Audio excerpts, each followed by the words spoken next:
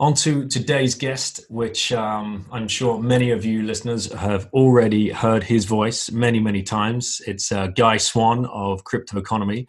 Who? How do you describe yourself, Guy? As the person that's read the most articles about what's your tagline?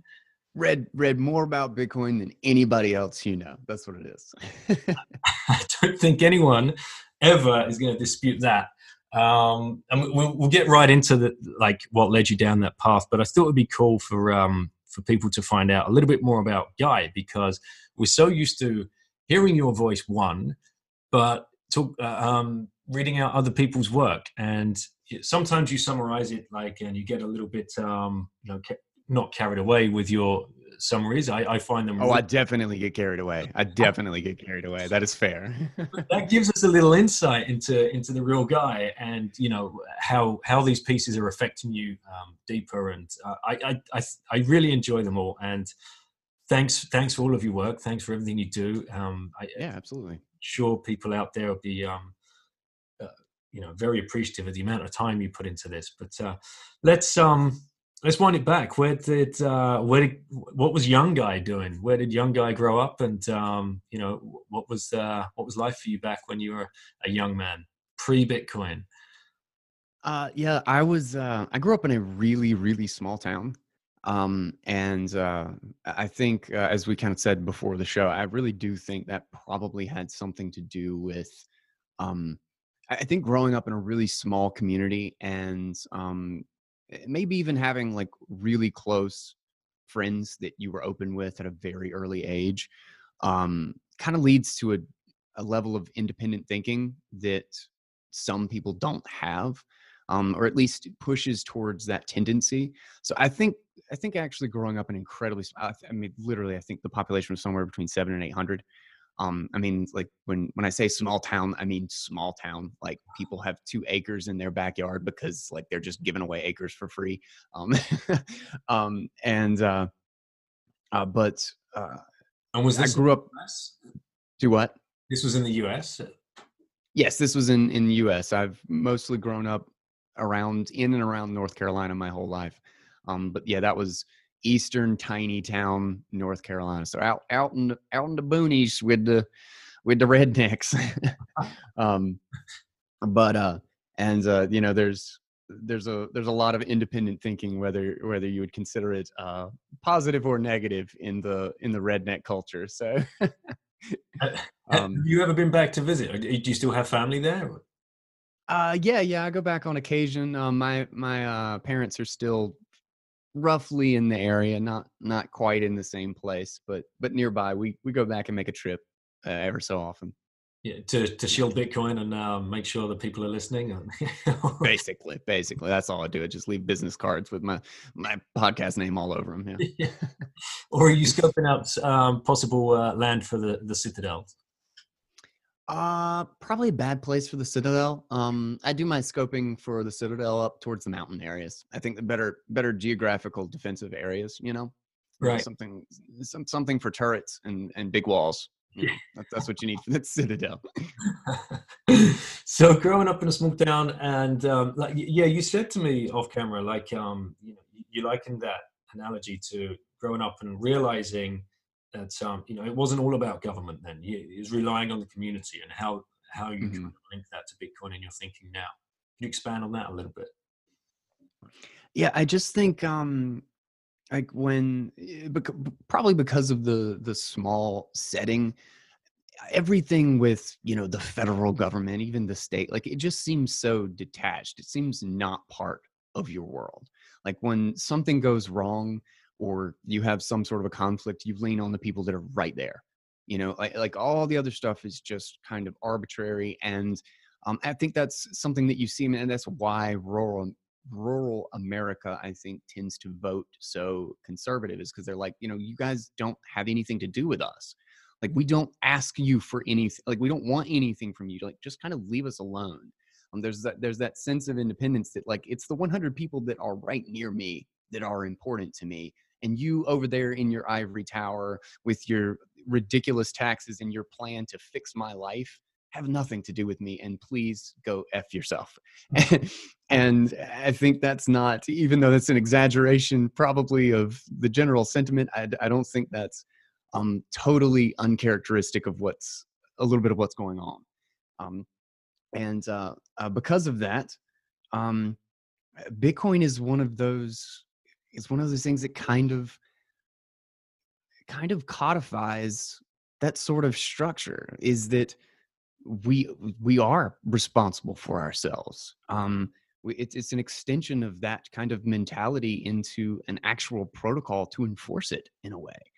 And it allows us to cooperate without having to worry about that big guy in the ivory tower with their plans for how they're gonna fix what I'm doing with my savings. Like, no, they don't. They have nothing to do with what I'm doing with my savings. And economic value, like what we produce into the economy and how we trade, that is the means to all of our ends. Like, what can you name one thing that you can do in your day that isn't dependent on trade with someone else? Like, that is the entirety of your sovereignty. Like, if someone has economic control over you, they have control over you. Just take out the word economic is irrelevant. Economic just means there is some sort of value for it, which just means that anything that is your life that does not suck is is involved in that. You know what I mean? Like any dreams that we have, any hopes of what I want to do with my life or what I want to build is all that realm. So if someone has power over what my value can buy, over what my value, how well my value is held in the future, whether or not I get to keep it in 2 weeks or whether or not I have to get rid of it in 2 days, like they have full power over me. I have nothing. I might as well have nothing. I have what they allow, which is not freedom. That's not independence. That's someone else. That's a degree of slavery, whether it be soft or extreme. Um, it's not different in kind. It's different in degree. And Bitcoin is a protocol to essentially outlaw that, to create an immunity to that within the ecosystem, within everything that settles to the Bitcoin system.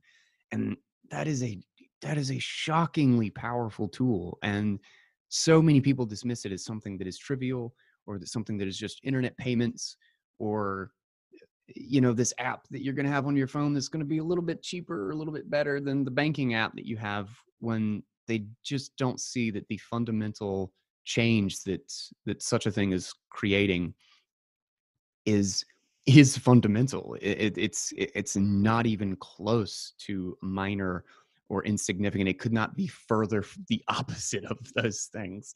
And it's just something that, like, it hooked me.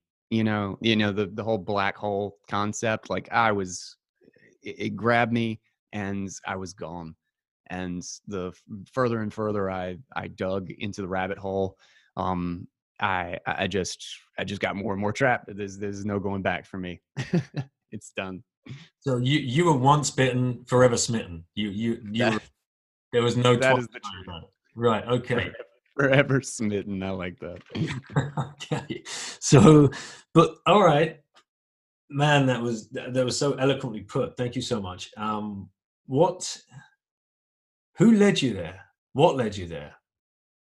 Um, How did you Probably find my yourself? brother. Yeah. Probably my brother. We've always kind of, growing up, we really butt heads. And he's A younger brother or an older brother? I was about to clarify. I am the younger brother. You're the younger. So Right. And yeah, it was always. We were just saying you're around 33, right? If you remember correctly. Yes. Right. Yes. Close to 33. I'm getting there. I have to do the math. But I was always punching up, right? So it was always an uphill battle for me.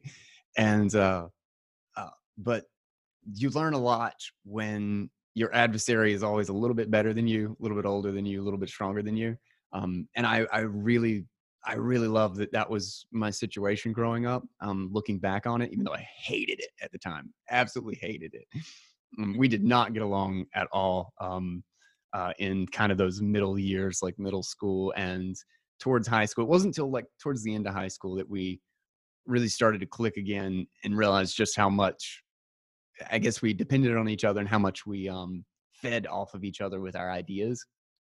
And we just got really good and just had so much fun debating. Is that we could go head to head on an idea and yell at each other and break down like every corner of a concept in which we disagreed, but it'd be okay. He's my bro, you know? So at the end of the day, there wasn't really any cost to it. Like we just kept going at it, and it became this fun thing that we did. And he went to, I have always had a love of ideas, like beautiful ideas and how they stick with people. And that's what led me to film school. Actually, when I went to college, I went to film school, and film was just utterly fascinating to me. It was my first Bitcoin.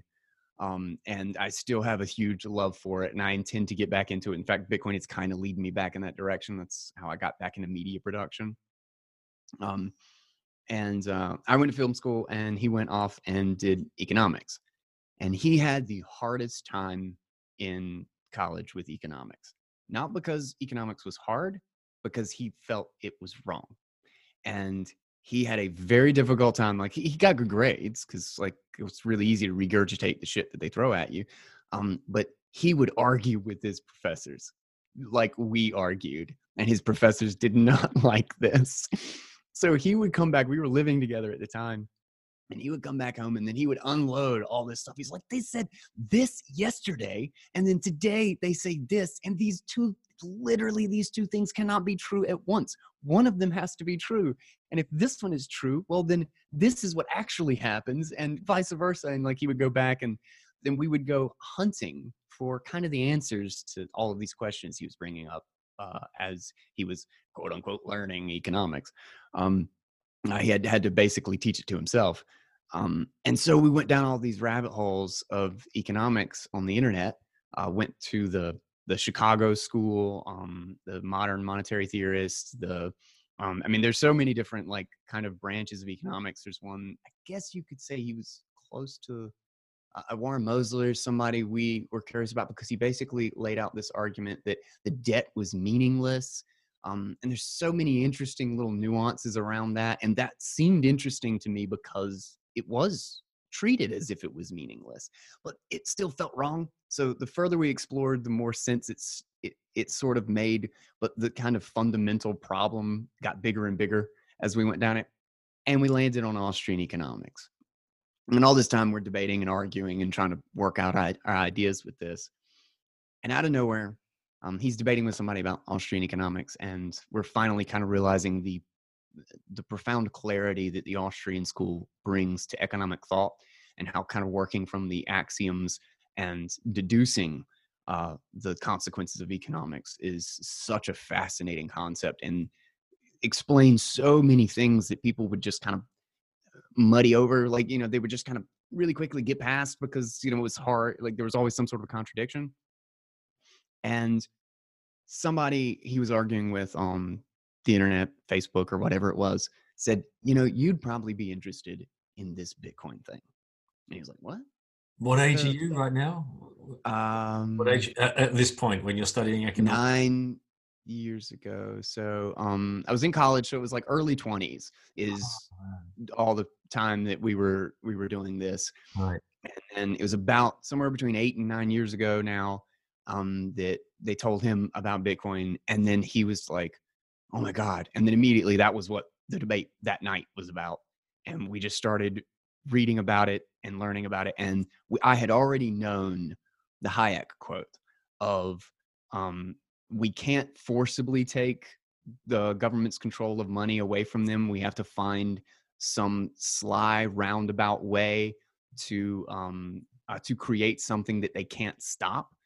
And I one little caveat in all of this is I was also a huge techie at the time. You know, being a film major, I loved gadgets, and I was also a big. I was interested in like BitTorrent and stuff, and the power of the internet, and how it was changing the film industry, how it's changing media in general, and publications, and all this stuff. And then to see something that was BitTorrent, the best of BitTorrent, the best of the internet, and then a codification of Austrian economics. It was like this trifecta of everything that I was fascinated by at the time. And then this beautiful story of how it could change society at the like all at once. And that night, we were stuck. It was over. There was no gradual like tiptoeing around the rabbit hole. Like we took a shot of vodka and took a nosedive in it, and we stayed up all night that night. I read the white paper very first night. I remember we were still like freaking out about how awesome this thing was and like what incredible potential it had. And the sun was coming up in the morning, and my girlfriend, now wife, at the time, was like, "What the hell are y'all doing? Y'all been up all night, you know?" Um, so I mean, we just went as fast and as hard down the rabbit hole as you possibly could, and made within days we're scrambling to try to get some money together, which we were broke. We were so broke, it was painful. We'd had our water turned off for a couple of days the month before, and I had like a little media business that was doing garbage. I was lazy, um, and so we're scrambling to try to get money together to put on in this really shady exchange thing that you had to deposit cash into some random dude's account, and they give you points that you could redeem on some service that you could transfer to Douala that you could transfer to Mount Gox. And I was like, what the? I mean, it was as shady gets at the time. And but we were rushing, we were FOMOing in, and we bought our first Bitcoins at the tip, at just the very, very tip top of that early bubble. And then I proceeded to watch over the next 3 or 4 months, every dollar we had had to our name in savings get obliterated in the market. Just utterly devastated. And now we're like, okay, did we just make the stupidest decision of our entire lives? And I decided, since I had this very vague idea of what Bitcoin was, um, I didn't know. Somebody gave me a description of it on the internet. I read a white paper. It doesn't mean I know anything about Bitcoin. Um, I decided, since I got into it with ignorance, but I did have broad knowledge of kind of the pieces that led me to it, Austrian economics, Bitcoin, like that sort of thing. I decided I was not going to get out until I knew that I was wrong about it, until I had studied it well enough that I could safely say, yes, I am incorrect. My impressions of this are wrong. This thing can be destroyed. It's not as great as I had hoped. And I just got drunk and excited and made a mistake. Okay, bite the bullet and live with it. And so I started reading. Here I am. Yeah. I never proved it wrong. I never figured out how to kill it. And it just got better and better. So, yeah. Wow, that's an incredible story. Like, man, you were 24, 25 years old buying your first Bitcoin, going through all of those barriers to entry back in those days. Like, it was awful. Yeah, the fear behind that. Like, and that's all your money, right? Like, yeah, that was everything. Like, it was one of the most reckless things. Like looking back on it, I can't believe how reckless it really was, and how we were just kind of blindly trusting all of these services. Like, yeah, just give them cash, just deposit it into this account. I remember there was this the service that they were using didn't know how because you had to cash deposit into somebody else's account. They didn't have a way to distinguish who you were when you went to the bank. So if 5 people were depositing $100, they all look indistinguishable. Like, I didn't put my name and account information or anything like with these services when I made the deposit, because they were probably breaking some sort of a rule, I'm sure, and or at least some terms of service of exactly how you're supposed to use it. So what they would do is they would say, make sure, like, they would deposit like $100 into your account or whatever, but they would say, make sure that you deposit exactly $100.17. And they would use the cent, the amount of cent, as the way to distinguish you from the other person. So the other person would deposit $100.23, and they would know that you were 17 and they were 23. That is how they distinguished one user from another. So it was, there are more ridiculous things, but that was just very common. Like that was just kind of how it worked back then. It was all scrambled, like hacked together. Everything was just some dude trying their best to make some excuse for a service online to make Bitcoin viable. I mean, that was Mt. Gox. Mt. Gox should never have been as big as it was. It was just the fact that there was nothing else, you know? And then it happened through two huge bull runs, and suddenly this shite website that's run entirely on PHP with horrible coding and garbage security was handling billions of dollars worth of funds. And they're like, oh God, we are so effed in the A right now. Oh man.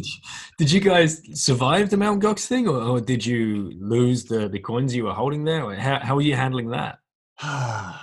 Sort of.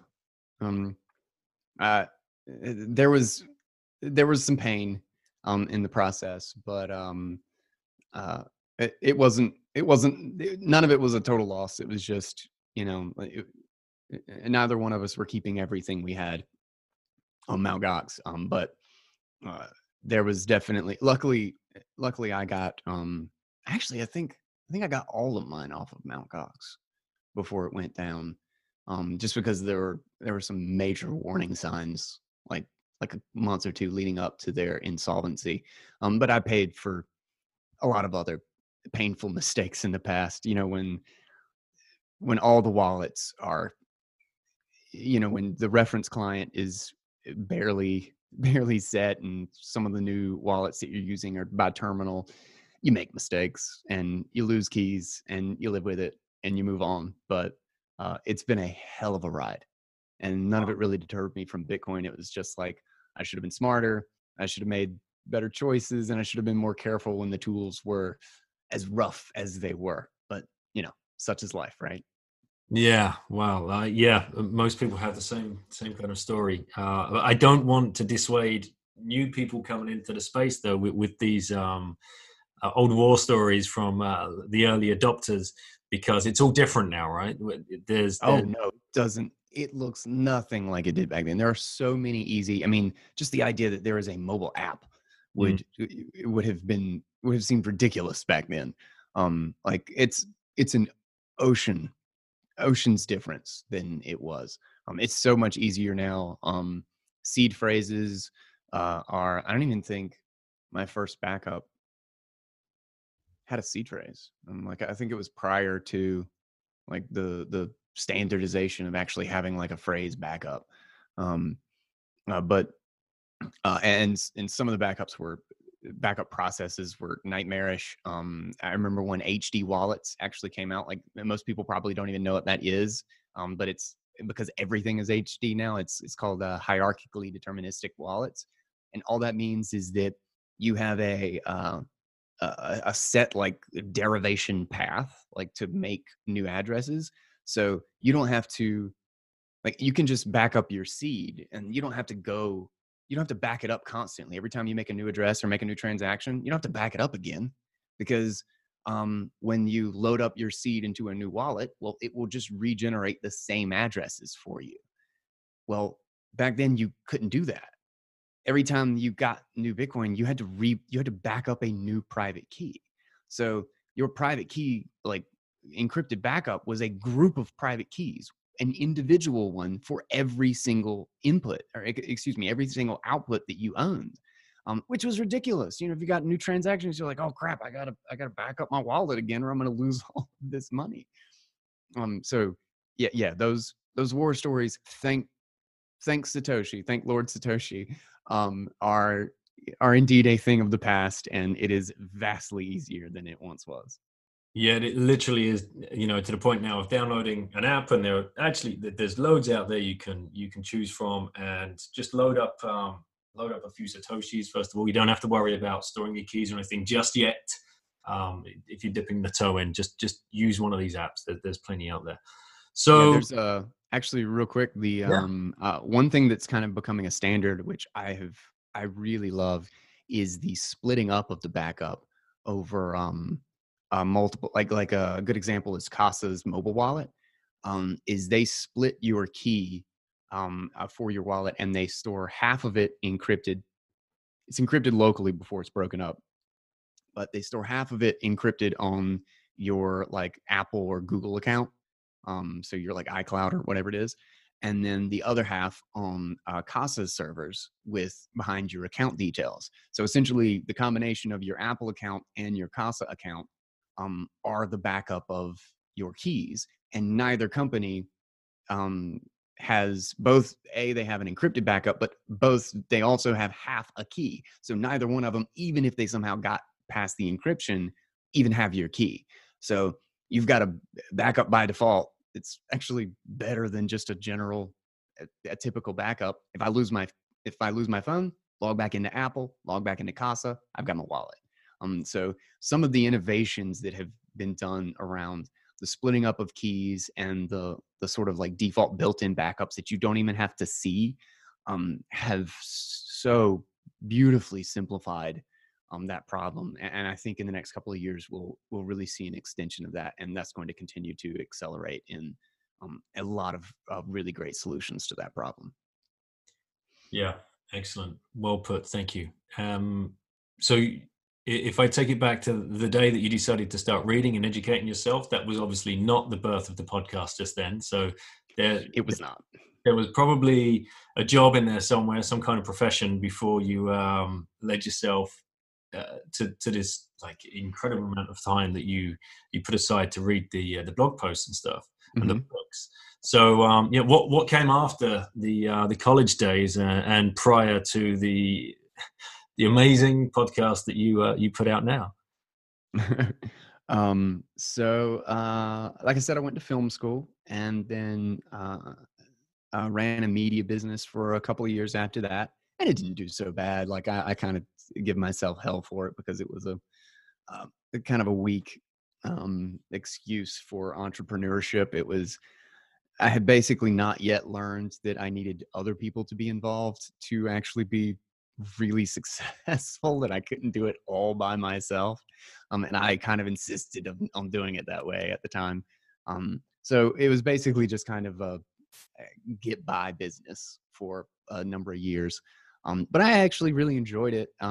It just got boring doing the real money in like media production, or this, I guess you could say stable money in media production is weddings. Weddings and like little events and stuff like that. And I just got so bored with it. I wanted to tell stories, and telling a story that was like the same cookie cutter thing every time was exhausting. So I quit that, became a photographer for a little while, worked at the studio, um, and but then kind of went the way of more tech stuff because I was getting more and more to the internet, learning about Bitcoin and the potential for technology and stuff. Like I'd always been a nerd, I'd always been a techie, and was an internet technician for 4 years, maybe. I guess. Learned a lot. Actually, really loved everything that I learned in that job. It's fun to break. It's fun to um, go to places where the internet is broken and figure out what's wrong and fix it. Um, but after a while, I just couldn't do it anymore, and I was so consumed into Bitcoin that I realized I delayed starting the podcast. For my brother and I wanted to start a podcast together. Um, and then I thought about doing a podcast. I had like 4 or 5 different ideas floating around for what I would do. But I literally procrastinated for 4 years making the podcast. And it would have been great. I beat myself up a little bit about not doing it sooner because I could have done it when there were no Bitcoin podcasts, like literally. Like it was basically like Trace Mayer and uh, Let's Talk Bitcoin, I guess, was really like it for the most part. Um, but I procrastinated and then finally broke down one day and started it. And after a year, it had grown enough and seemed to be really catching steam that I was like, all right, so I've got savings that I can lean on. Like Bitcoin can fund my foray into the Bitcoin space here. And yes, like I'm essentially negating the HODL tradition, and I'm paying a massive ongoing price. Like in 10 years, this could be millions of dollars worth that I'm paying to stay to do this with my life. But it's what I wanted to do, and at some point, like there's actually an article I read from Ben Hunt on the Epsilon Theory Yeah. blog, and it's about the scarcity of time.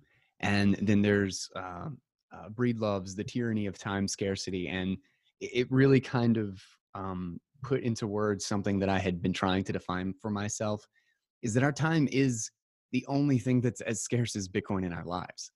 And I should be equally thinking the trade should be specifically between those two things. Really, is what is the value of 2 years of my life if I can get ahead, if I can lay a position and actually be a meaningful part of this ecosystem and be a meaningful part of bringing Bitcoin and teaching people about Bitcoin.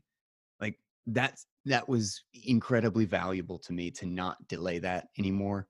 And so I was like, all right, so even if this takes half of my savings, if I lay the groundwork right, and there is the potential of huge profit here, and there's of incredible productivity, and to be able to sustainably do something that I actually love to do and expand it and turn it back into film, turn it back into a larger production endeavor and get other people involved. That potential was just too hard. It was, I couldn't say no.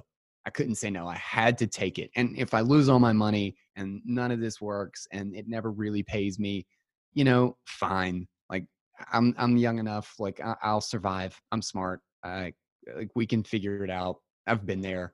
I've lost money in the past. I've lost Bitcoin in the past. So it just seemed like if there was ever a time to take a risk, every year that taking that risk is dumber. So take it now and lay the groundwork and be a part of this thing. And so that's what I did. And uh, fingers crossed, it seems to be paying off, and I hope it continues to. Do you think that you'll get to a stage where the podcast will be able to sustain like your monthly expenses? How long do you think that you're looking, or do you think you're going to have to layer on top of what you're doing right now? I think I'm there.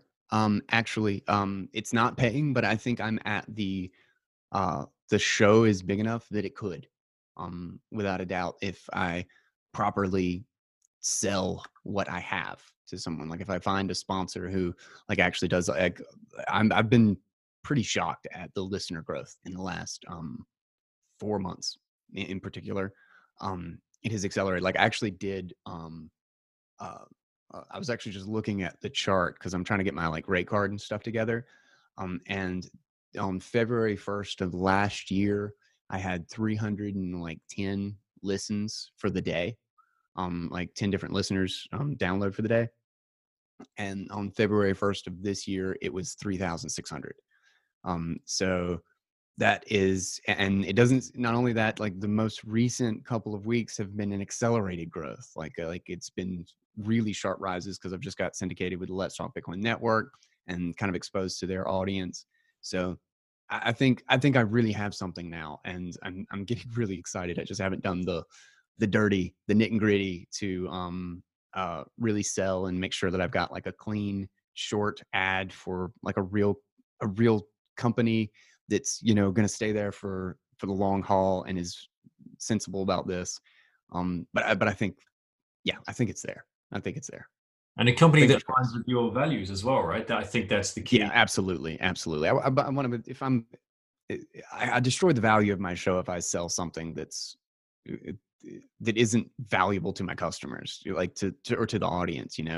I've always hated frivolous ads or like stuff like even with the anchor.com ads, like I've turned down a number of them. Like they'll just like post ad for some podcast it's just like garbage or just has nothing to do with, they didn't even bother to check if it was in the same category or something. I'd be like, ugh, I'm sorry, I'm not showing this on the show. But there have been some good ones in that too. And, Anchor's always a good sell. Like they're like the simplest platform out there. So I don't mind shilling Anchor every day. That's no big deal. Well, thank you for shilling Anchor every day, because like you, I was procrastinating on starting a podcast. I was facing all the usual fears, like who the hell's going to want to listen to some 43-year-old guy living in the middle of nowhere with thinks he knows a little bit about Bitcoin, and is like about the loneliest guy on the planet because he's got no one else to talk to about it. Imposter syndrome as well is a huge one, right? Oh, I know that one. Yeah. Well, Pete McCormack talks about that, and between you two guys, like Pete McCormack talking about imposter syndrome and posting a thread about how to start a podcast. I mean, he goes in depth, and his numbers are crazy. He's done an incredible job, but obviously has a marketing background. So, but like between him talking about imposter syndrome and then you shilling Anchor on your show, because that was another barrier to entry for me. I'm not a tech guy. I was in traditional finance for 18 years. To start a podcast and to handle the editing and all this kind of stuff, but you saying how easy it is on Anchor, like every time I listen to you, like it's as if you were speaking personally to me about how easy it was to start. So, huge respect and thanks again for doing that. Cool. I appreciate it. I'm really glad that has been useful. I've actually been contacted by, you're probably the fourth or fifth person who said that they had been wanting to do a podcast and then finally bit the bullet. Like when I said something on the show, because I actually did have an episode on the show where I just went into the fact that like all the fears and everything about starting a podcast and how much I delayed it and how much I hated myself for just keeping delaying it. And I also half am talking to my brother in the ad, and when I bring it up on the show, because he's got a great idea for a podcast and he's been recording episodes. Like he's got like episodes in the bag, but I think he's just like nervous and not sure enough to actually publish it. So I keep giving him shit about it. So yeah, I've been really happy to hear that like it's actually kind of inspired people to start a show. Cause I think the more breadth of topics and like concepts that we cover, the better, like the greater the selection, the more we have. And more than anything, this show has taught me so much. It's so easy to be like, oh, well, other people will find value, other people will listen to it, but then you wonder if you end the year with like I did, like at first it's like nobody was listening. It was like I could count, and I knew the 5 people who downloaded my show. And so for months and months and months, that's just the way it was. But I found the best thing was that it made me clarify my thinking. Like it allowed me to get so specific and in depth with what I thought about it and how it would actually apply, because I was forced to read these things in full. It's so easy to read a headline or the first paragraph, and our attention spans are so damn short that we think we walk away with these like 10 headlines and 17 tweets that we read and like our outrage, and we think we learned something, and we didn't. We don't know shit when we are in that position. And this made me learn about Bitcoin. When I had to explain what segregated witness was to somebody, suddenly I realized I didn't really know what the hell it was. Like I had this vague, half-assed idea as to what I was actually giving, but trying to explain it to somebody else revealed that it was vague and entirely incomplete. And so aside from the fact that like, maybe this will pay for itself, and I've been blessed with a very healthy audience right now, and very happy about it. It has taught me so much, even if I still just had the 5 listeners, that I don't think I would regret it. I would be sad that it didn't succeed and that, I couldn't do with it what I thought, but I still would have been here reading it, and I'm so happy that I feel like I'm more knowledgeable because of what I've done with this show. So yeah. How do you do it? Like, what's the setup? Because, like you say, like we will speed read an email, we'll speed read a tweet, and we'll speed. How do you actually sit down with that Medium blog post or whatever it is? Do you print it out? Do you read it straight off the screen? Are you standing up, sitting down? Give us a little taste of how you get one of these stories out there, because they take it like sometimes hours. Yeah. Yeah, yeah. And the recording of it always takes way, way longer than um obviously actually just reading it. And both because like I'm a whole lot slower. You're slower when you read out loud. But also just getting the emphasis and the like I re-record paragraphs and sentences multiple times sometimes, particularly like depending on the writer. Some people are like uh there's some words that like sentences that get really really wordy, or they have like two clauses in the sentence before finishing the thought, and you realize you did the emphasis completely wrong, and you have to go back. Oh shit, this in audio, this isn't going to make any sense. None of this is going to follow, so you have to go back, delete, re-record. But basically my process now, originally I would just read a bunch of articles and uh basically pick through which ones that I liked, or that shared some really good idea. So basically, I would just try to kind of remember which articles were good. But over the years, I have really finalized. I found a couple of apps that really help manage it. And what I do now is, particularly when Twitter is such a huge resource for me on this, because people are always sharing out articles or something they read or some little clip. And I'm actually using Notion right now. I've switched from a previous program, and maybe I'll switch to something else in the future, but I just really like it the way it is right now. And I've got a little extension in my browser. So if I ever find anything that looks interesting, I save it in a master list of all articles. It's basically like um, uh, an elaborate, huge collection of bookmarks where I can put certain tags. I can make sure I can add the author, and basically keep track of what I have permission to read and what I haven't gotten permission to read, and all of those details. And then when sometimes it's in the morning when I'm getting my coffee or something, or like before bed, I just sit down, I just start reading. And I'll read through articles. Sometimes I'll get through like a quarter of an article and I'll be like, I'm reading this on the show, and I'll just stop.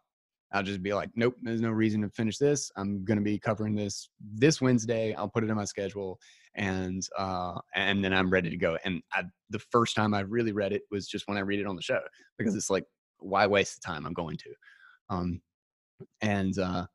But mostly the time that I've gotten back is because I used to actually. That's funny. Bruce said this in the episode that of the show from the other day that y'all did. Was that I used to be a gamer, and I don't know if you could. I don't know if I would classify myself as a gamer, because I think of a gamer as being like somebody who is really good at gaming. And I don't know if I was really good at League of Legends. Like I was decent at it, but it consumed all of my time.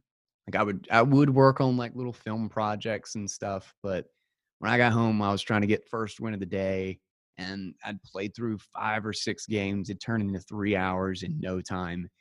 And that was probably the biggest thing that was enabling my procrastination for starting the podcast, was that I was just in the habit of getting on, and I was hanging out with my friends too, like my best friends from, no joke, from that tiny little small town in North Carolina where I grew up.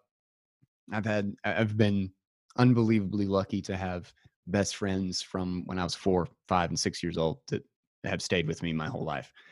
So we get up, and we don't live in the same place anymore, so we get to hang out online, which was hard to say no to. Like even if I blame it on the video game, what I'm doing is I'm hanging out with my friends. Um, and I finally had to commit and be like, if I'm going to do this, uh, I look at the experience points and the like skins and stuff that you get in the video game as a reward for playing a lot, and I'm like, oh Jesus, and I like what at the end of the year do I have that I didn't have at the beginning of the year that was real? Like what the hell are these experience points? Is this my profession? Is this something that I'm building or doing in the world that's interesting and that I'm going to leave behind one day for someone? No, it's a video game. Doesn't mean anything. Like as soon as I exit the video game, there goes my experience points. I can't do anything with them, and I'm not learning a valuable skill outside of hand-eye coordination, which I've been playing Nintendo since I was 5. So like that's not anything new. Um, and I just finally just accepted how meaningless it was. And I don't want to crap on anybody that plays video games, by the way. Like this was just kind of my revelation, and I had to come to terms with it. Like I still play video games on occasion. It's not like I'll break out the Nintendo Switch for 30 minutes, but I just don't play it religiously like I did. I now accept that I'm doing it for leisure, and I I just couldn't see the value in it anymore, and it hurt me that I was doing something that was consuming my whole life that wasn't giving me any value. And I walked away from it, and uh, Bitcoin just kind of filled the gap. It was like, all right, so I guess I'll just read this article about Bitcoin or watch this Lightning conference video that I've been putting off. I didn't know what else to do. Like, and Bitcoin always fascinated me, so that's what happened. And finally, I um, quit procrastinating, made the podcast, and again, here we are. I I remember. think that was a huge decision, though, that it really finally pushed me over the edge and made all of this possible. I remember that part of the interview with Bruce, who awarded you. I should have said this at the start of the show. Awarded you the best podcast for newcomers, and an amazing shout Thank out. you, thank you, thank you, thank you. I'd like to Um, thank my family and my wife for staying by my side. I I tweeted out like which Bitcoin conference is going to step up and do the award ceremony, and we'll invite Bruce along and all of the winners of the different categories. But Bruce can present. yeah, exactly. That'd Have be him do a song and dance at the beginning. that'd be a cool thing to do. So, and one thing I remember as well was finding your podcast, because I remember tweeting out something about like, I'm tired of sending blog post links to my friends and my family, and I know they're ignoring them, and I know they're not reading them, and Yeah. Yeah. I figure I'll just read them for them, lay it down on audio, and start a podcast. And somebody was like, "Guys, one already does that." I'm like, "Hang on, what?" I'm like, "Wow!" And I go to your thing. I'm like, "This guy's done like what? Like 350? What are you up to?" Like, Yeah, today's will be 352. wow. And it's 423 episodes in total, because I've got like the guys take the solo episodes where I kind of break back into a concept, and then I've got a number of interviews, whether it's like me going on your show or stuff like that.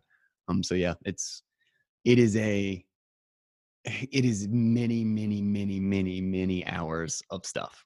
Yeah. Yeah, it truly is. And that brings me on to a few fun questions. Hopefully, who do you find the hardest writer to read? The hardest to read.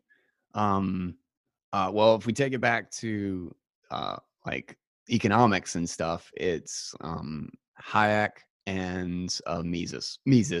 Hayek's a whole lot more sensible than Mises. But I have read at least one, maybe two pieces by Mises directly. A lot of the stuff that I like to read by Mises actually is someone else clarifying or expanding on Mises's ideas, and those are much easier to read. But Hayek can kind of get confusing too. But yeah, definitely the economic stuff is the hardest to digest. And on the other end of the spectrum, who's the easiest? Like when a piece drops, you're like, oh man, I don't even need to read it, just because that writer, he wrote it, she wrote it. I know the style, I know the verbiage. I'm just bring it on. That is a tough one. Right now, it might be Dare Gigi. Um, uh, he always got like he's very clear about his ideas and like laying it out, and doesn't talk in like super crazy technical like speak. He lays it down from a very high level, like to just kind of apply to life and things in general. So I always know that it's going to flow when I'm reading his stuff. But there are numerous others though that I know are good, but that one just pops out. So we'll leave it at that. And randomly enough, that was the first ever episode of your podcast I ever listened to was 21 Lessons, and I had No Doji kidding. last night. Yeah, Oh, random. nice. Nice. That's a good one. God, that's a good one. Yeah, the planets aligned for that answer somehow.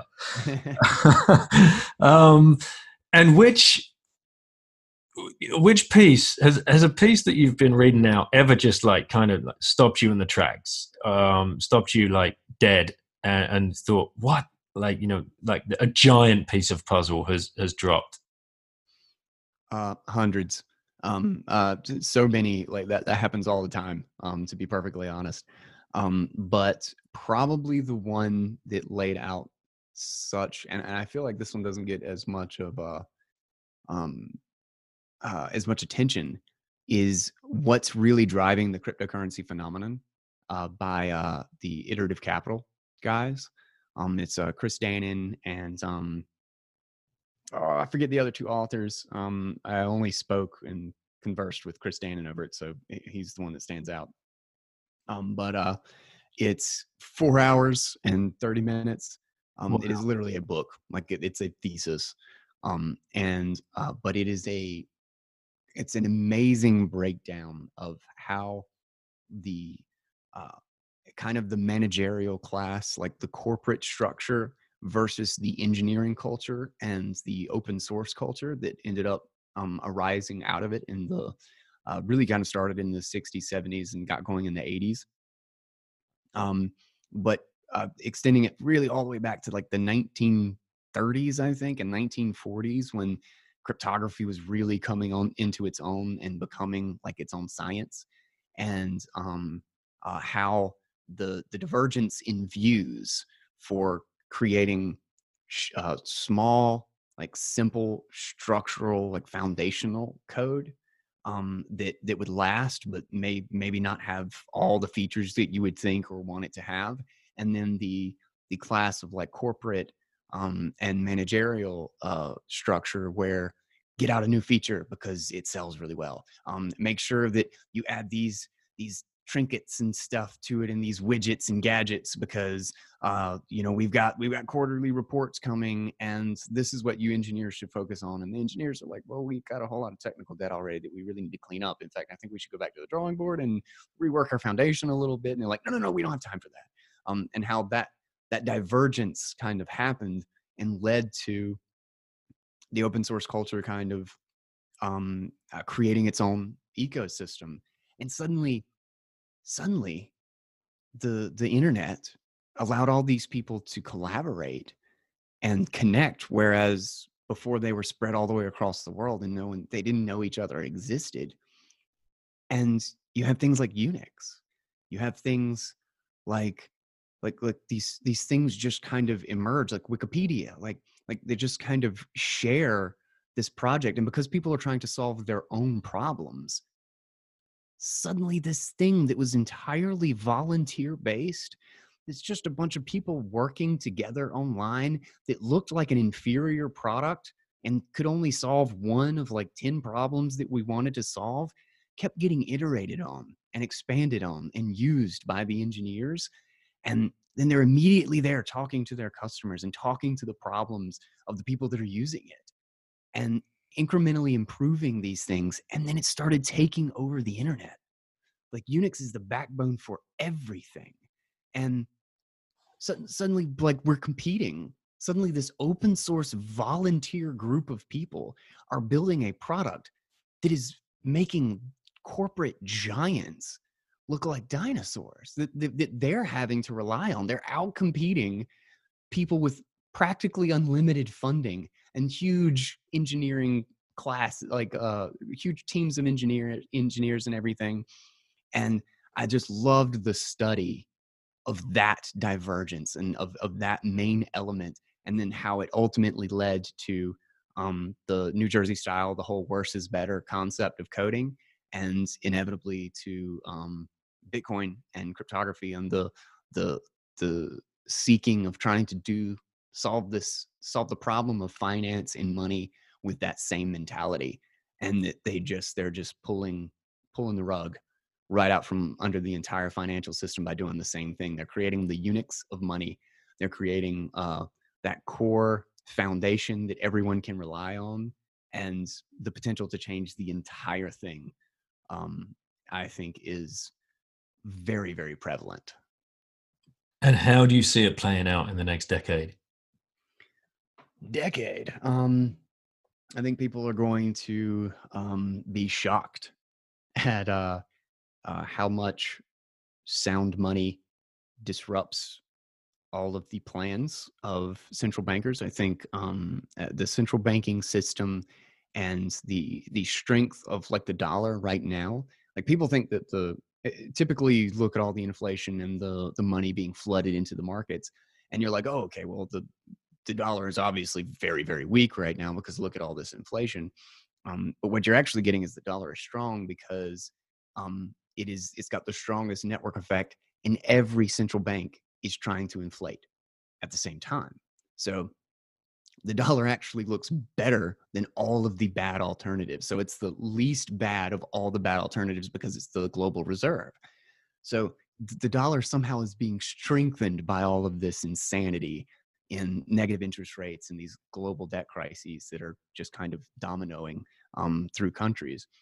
And uh, I think that is going to, I think that is the dollar's benefit, like the dollar's saving grace, is that there is no escape valve. And I think Bitcoin is that escape valve. And as soon as Bitcoin has the market cap, which I think will happen a lot quicker than people think it's going to, but as soon as it has the market cap that a move in Bitcoin it can actually be measured as a reverse move in major currencies like the dollar, all of their plans are not going to work as they expect them to. Bitcoin is going to be the elephant in the room of every central banking meeting where they decide they're going to go negative interest rates and this is going to cause this to happen in the economy. It's like, well, what about sound money? What about this thing over here that everybody is running to and it is destroying all of our plans? It's no longer allowing us to devalue our debt, and which is giving us an additional credit crunch. It's going to basically make all of their attempts to steal from everyone obsolete, and they're going to have a very, very hard wake up call when that starts to happen. And yeah, I think the next decade is going to be an unbelievable roller coaster. I think we'll see a lot of pushback from political institutions, from governments that do not like Bitcoin. They will demonize it, but it will skyrocket nonetheless. And then people will get nervous. We'll see things shifting hands. I think a lot of borders will change. Some central banks will not be around in 10 years that we think of as being around right now. 10 to 15 years is going to be utterly nuts. What exactly is going to happen? I don't know. But a lot is going to happen. I can tell you that. The world is not going to look the same in 15 years. I agree, and I agree in a positive sense. It's not going to look the same. I think it's going to look better. Yeah, I think so too. I think there will be a lot of pain. Transitions come with pain, and a lot of stress and a lot of fighting in the midst. But it kind of in the same way that look what the internet's done in 20 years. You know, the world doesn't look the same today as it did 20 years ago. And I think that's accelerating. But overall, without question, it's a huge net benefit, and a net benefit more than anything to the people who have been stolen from for generations. and don't even know it. They don't know why it feels like they're spinning wheels in the economy. Why, even though they got a 10% raise, it seems like they didn't get any extra value out of it. Like, why did their life not get any better? Why are they still struggling the same? Like, why am I walking on this treadmill and not going anywhere? Um, and I think across the board, things will just continually get better, and people won't have a clear reason why. There won't be anything to easily point at why, but it will simply be because the economy can actually communicate again. Because that's what manipulating all this money supply does. It just breaks down the ability to communicate value with each other. So when there's a scarce, when there's a shortage somewhere, when there's a surplus somewhere, when there's an imbalance, we can't fix it. It just persists because they keep pumping money in and screwing up the price system. And Bitcoin is that one constant that is so perfectly inelastic that prices in Bitcoin, when it starts to become the pricing mechanism, when it starts to become that hedge, that ultimate settler of both debts and assets, um, we will be able to communicate value where that communication has broken down, and it will save and better millions and millions, if not billions, of people's lives in the process. Excellent summary. Well, I guess I should start wrapping it up, Guy, because we've been babbling on for just over an hour, and I don't want to take up too much more of your time. I tend to rant. I'm sorry. Oh, Like I very easily take a one sentence answer and turn it into like half a page paper. But it's everything that we've been talking about. I hope the listeners who get to listen to this, get a further insight into you and your thinking and how. I mean, that's a good question, actually. How, what do you think? How has Bitcoin fundamentally changed some of your behavior? I'm definitely a lot more quote unquote sovereign. That is absolutely become a core focus of mine, where to some degree it was just kind of abstract to me in the past. So without a doubt, like fully and 100% taking personal responsibility has, I guess you could say, has been on steroids since I've gotten into Bitcoin, because I have paid for being irresponsible and for being negligent, and you just don't forget those payments. Like when you learn the hard lesson, you learn it with finality. That is definitely something that I feel like has really changed since I have fully committed to Bitcoin. And what projects do you have? Have you got anything you can share with us, or have you got a project under wraps? Anything we should be looking out for in the future from Guy? Right now, I am talking with Jan and Jan Pritzker, who did Inventing Bitcoin. We are finishing up. We're doing final listen throughs on the audiobook for that. That will be dropping very soon on Audible. I am going to be, I've kind of procrastinated on it and been sidetracked with a lot of other things, but we'll be doing the same thing with 21 Lessons for Dare Gigi. And I've got 2 other conversations for audiobooks happening. And I have got like 3 or 4 other projects that have been ongoing for like 6 months in the background. But I am finally at a point where I have put so much on my plate. I am officially saying no to anything else until I start getting these wrapped up. But I don't want to say too much, just because I don't know the timeline for finishing any of those 4, or I guess 5 projects yet. But yeah, there's definitely stuff coming. A couple are film projects. A couple are education projects. And I just need to focus on those. So definitely stuff coming. Definitely. And from the Bitcoin community, how can we help you find the right sponsors for your show, so that can free up a little bit of monetary anxieties? Any particular people that you'd love to work with, we can just shill the head out of around Twitter and make some noise for you? Oh, that would be awesome. Well, I love Unchained Capital. I've been talking with those guys for a while. I know they're not in a position for it, but I think we're continuing the conversation. They've basically just pushed me to next quarter and said, no, we're definitely going to talk. So, but I absolutely love those guys. Their blog is just straight fire, and their service is the only Bitcoin backed loan that I would even come close to touching.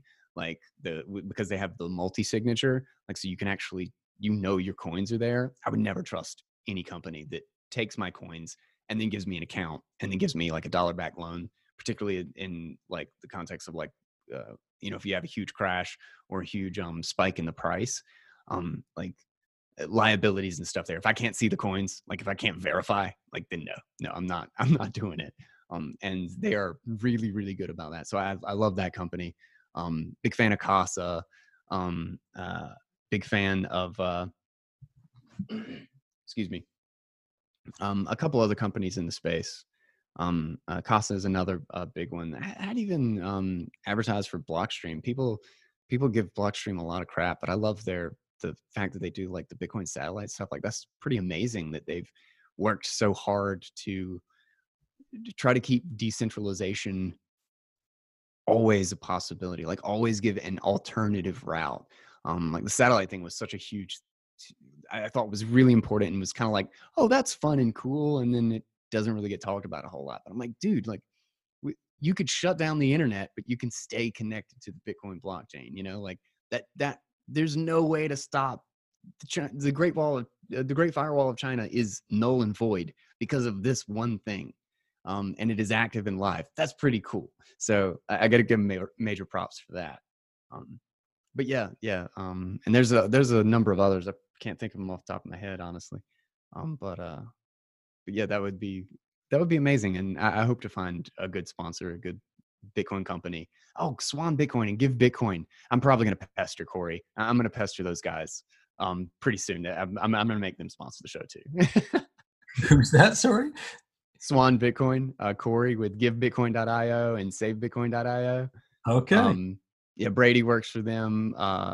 He's like their marketing guy, and Jan Pritzker, he's part of the team over there. They have just an awesome team, and they're Bitcoin only. They are the ethos. They're the Bitcoin ethos through and through. So they're a great one too. Well, you heard it there, guys. We need some retweets for Guy to get the credit he deserves, and the sponsors that he deserves as well for all of his hard work. Now, Guy, last question: if you could educate one person about Bitcoin that could then go out and reach a far wider audience than any one of us lowly podcasters could about Bitcoin. Who would that be if you think about like the age demographic of their audience? And is there anybody that you would love to just put out a tweet or some kind of information? That's a good question. Maybe Joe Rogan, but sometimes I disagree with him. He has his philosophy, I feel like, is less defined. It's more kind of open and malleable, I guess you could say. Maybe Jordan Peterson. Jordan Peterson gets a lot of hate, but he is all about ideological consistency and like really breaking things down to like a core, like an axiom, like something true about human nature and like who we are as people, because he's a psychologist, So I find his stuff fascinating. Don't always agree with him, but like it's fascinating nonetheless. And so maybe somewhere in there, maybe Joe Rogan or Jordan Peterson. I could say either of those. I'll lean towards Jordan right now. I'll lean towards Jordan Peterson. Excellent answer. Well, thank you so much, Guy. Thanks for your time. Thanks for your honesty. Thanks for sharing, giving us an insight into your life and what's going on. Where can people find you? Yeah, I'm at The Crypto Economy, pretty much everywhere. Just make sure you put the THE. There is actually another group that does like crypto economy, which was funny. We started our podcast like within like a week of each other. So I didn't know about them. They didn't know about me. But we had a conversation like a month in. It's like, crap, we have the same name. But thecryptoeconomy.com, at The Crypto Economy on Twitter. I pretty much repost everything on Twitter, so you can follow me there. But if you really want to hunt through the whole database and collections of stuff that I've done, I'm trying to make thecryptoeconomy.com that place, to organize it like by topic and stuff, because it's hard to dig through 350 episodes. It's an ocean. Like, just looking at it in list form, it's like scroll, scroll, scroll, scroll, scroll. It's like it seems for infinity. So I'm trying to make that as simple a place to dig through to get Nick Szabo's pieces, because we've read like 9 of his on the show. We got Shelling Out. We got so many great like veritable audio books that we've covered on the show. We've got Turtle stuff. We've got Connor Brown stuff. We've got Pierre Richard stuff. Like, just there's so many things now that we've covered. I need to try to figure out how to. I'm working on making the history of it all easier to navigate. But yeah, that'll be at thecryptoeconomy.com. Excellent. Thank you very much. Please, anybody reach out to Guy. And is there any final thoughts or asks of the audience, Guy, before we end it here? Nope. Just buy Bitcoin and hold strong, back up your keys, and stack sats. Excellent. Thanks so much. Yeah, man. Appreciate it, dude. Thank you. Well, guys, I hope you enjoyed that as much as I did, and I hope you can hear in Guy's voice like the passion behind what he's doing. And he explained to me that this is a choice of his. He knows that he's putting a lot of time and effort into getting this podcast going for the last 1 or 2 years, and he knows he's foregoing some savings now where he could be stacking sats and saving Bitcoin. And he's also been using some Bitcoin to fund his lifestyle and get this work out there, because that's what he is truly passionate about. And he believes in the future of this. And he knows now, if he puts in the work, that he should be rewarded 10, 15, 20 years down the time. But the opportunity cost is real, and it is there. And the amount of time is evident that he puts into this work. But I mean, come on.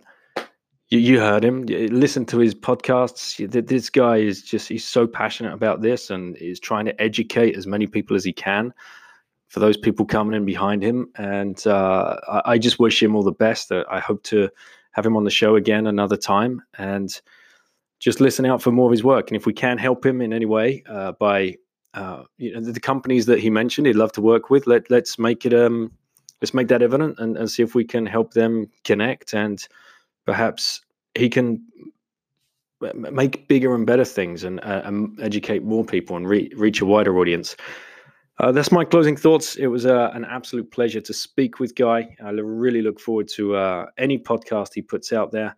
I'm currently listening to his audio reading of Knut's book, and I'm being really interested by that, and I'm going to get him on the show hopefully to discuss that. So go and find that series. I hope you reach out to Guy and check out his podcast. So take care. Thanks again for listening. Find me at Princey1976 on the Twitters. Take care. Bye-bye.